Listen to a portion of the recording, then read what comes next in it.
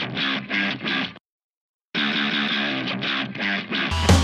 Broncos Blitz podcast with Ronnie Kohrt, presented by Tap 14. Analysis and commentary to help you get your Broncos fix during the offseason. Subscribe on iTunes or Google Play, or listen on demand anytime in the Mile High Sports mobile app.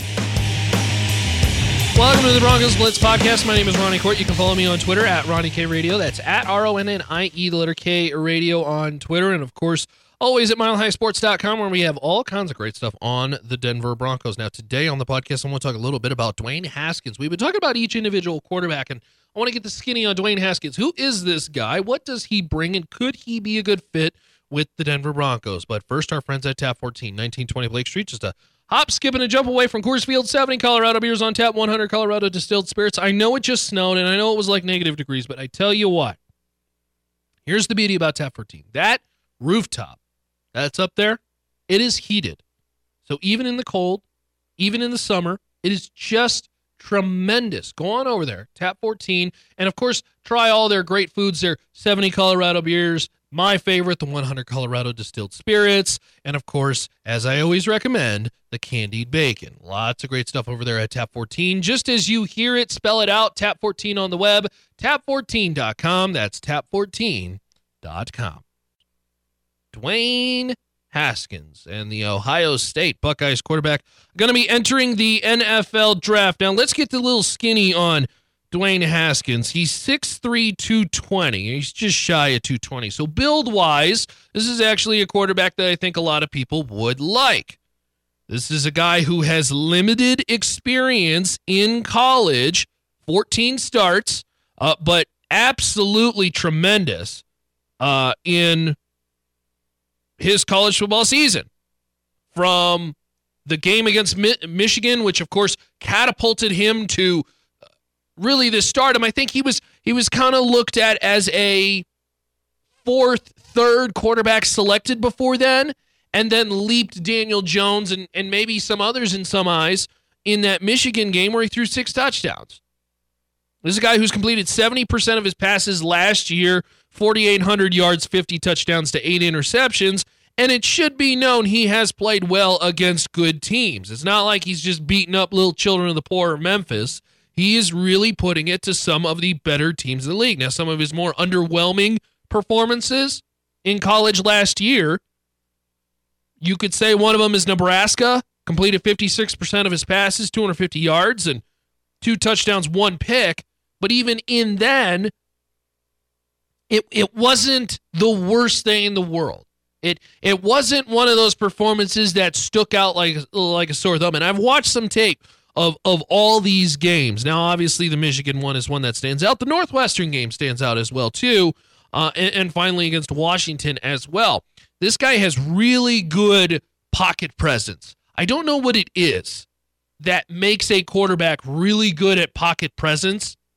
Just that awareness. I think it's a born-given feel, a natural idea of being able to scan the field, being able to read defenses, understand what's happening at the line of scrimmage before the snap, and be able to somewhat anticipate where rushes are coming from. And he has a tremendous feel for the pocket, a very good feel for the pocket.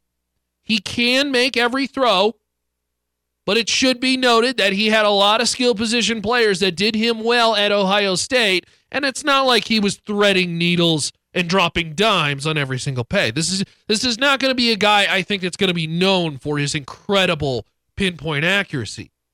Nor do I believe he's going to be known for his tremendously strong arm. He has an arm that's good enough to get there. He has accuracy that's good enough to get there. But there is a little bit of a fear in the inexperience.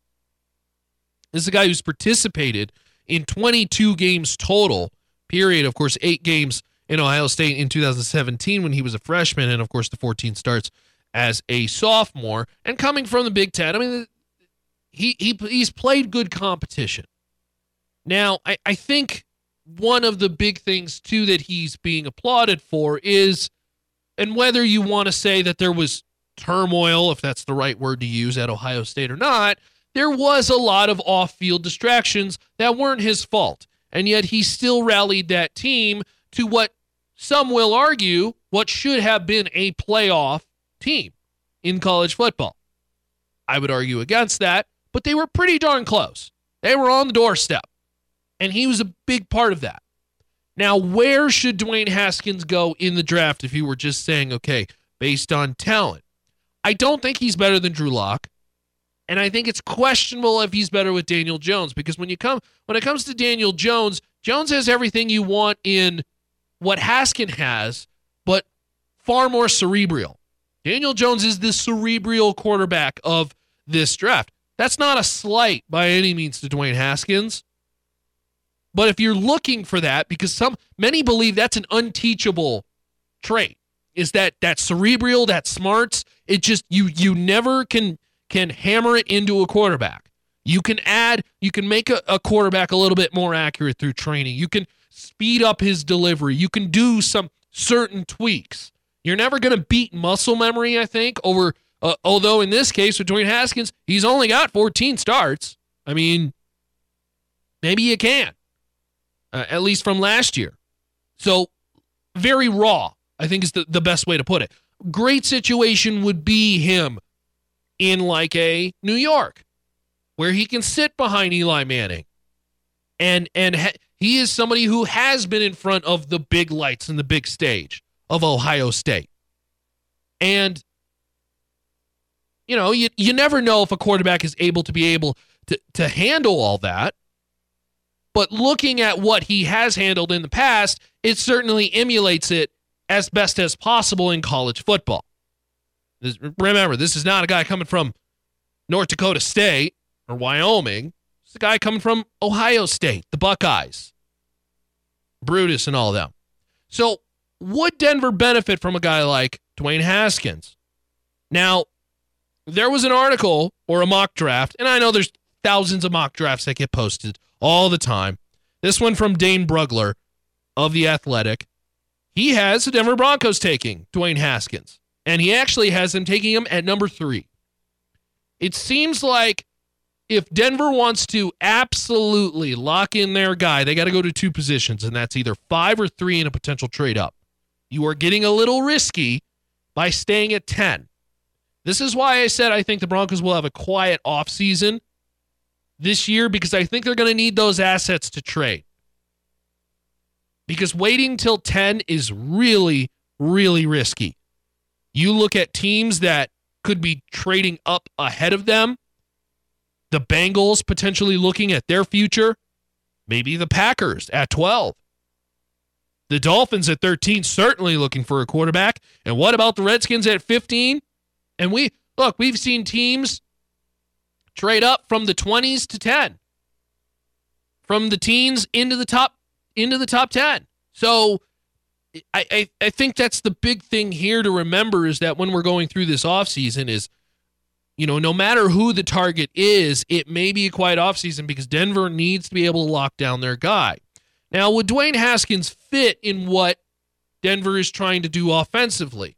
That's hard to say because we don't know exactly what Rich Scangarello is going to be installing. We think we know it's going to be somewhat on the realm of leaning heavy on the run game, a lot of zone stuff, and then, of course, it's going to be trickling down from the Shanahan tree and installing maybe some of his little bit more creative ways. And that does, I believe, work a little bit more towards the favoring of Dwayne Haskins. A little bit more rollout. Haskins, he's not the most mobile quarterback in the world, but certainly he's not no stick. I mean, this is not a guy who's just going to stand in the pocket forever. So it is a little intriguing, but I think there are better options. But Haskins would be very much in that 3/4 quarterback when it comes to my brain. And I've made it very clear, Drew Lock is my guy. That's the one I think that if I could say, if the Denver Broncos came away with Drew Lock in the NFL draft, I could say with myself and my confidence that I feel good about that. I feel good about that moving forward in the future. Everybody else, kind of an asterisk. Like, can Daniel Jones really progress at this level? Because, let's face it, he played at Duke. Okay? Duke's not exactly the most powerhouse when it comes to football, nor are they playing that kind of competition. Still some kind of asterisk. Is the arm strength really there? Man, them Senior Bowl, I know he looked good in the Senior Bowl, but man, some of them throws are butterflies. Nice little jaunts. That game against Wake Forest last year, ooh, some butterflies. That's okay. It doesn't mean he's a bad quarterback, but it does bring up just that small little asterisk next to the name. It's like, it's not a bona fide thing. And certainly Drew Lock is not a bona fide thing. But Dwayne Haskins slots himself somewhere under Drew Lock, Daniel Jones, Kyler Murray, in that little mix. I don't want to give an order by any means, because right now, as far as I'm concerned, my order is Drew Lock and everybody else. But it is going to be interesting to see where the Big Ten Offensive Player of the Year in 2018 goes, because I think there is potential for NFL stardom here. It feels very, I don't know why, but it feels very boom-busty. Like this kid could come in and completely fall apart and just doesn't have it, doesn't lead a locker room well, whatever the case. The game's too fast for him. And then there's this other gut part of me that's like, man, this could be like legit, like the next, I don't want to say Ben Roethlisberger, but having that kind of mold where he's a big guy, can deliver good footballs. He's great pocket. I can't push that enough. I don't know what it is. He just has this natural knack to drift away just ever so slightly. You know who has this, and I'm not trying to compare the two, but Brady has this. Brady has this natural knack to, and you know how quarterbacks do that bouncing thing? I don't know why they do that. They do that weird bouncing thing in the pocket, but they drift. They drift in and out, left, right, based on what side is collapsing more. And it's these small little things. It's what Peyton Manning did in the 2015 Super Bowl season that made a major difference, because you saw the major gaping holes once Peyton left, and that quarterback didn't do that anymore. That's how you mask the bad offensive lines, is this awareness of the pocket awareness now, knowing that, okay, rush coming from the left real bad, I'm going to drift to the right ever so slightly, and it buys myself that 0.1 second to get the ball away. So Dwayne Haskins has that. Does he have the rest? It's going to be interesting to see as the Ohio State product enters the NFL draft.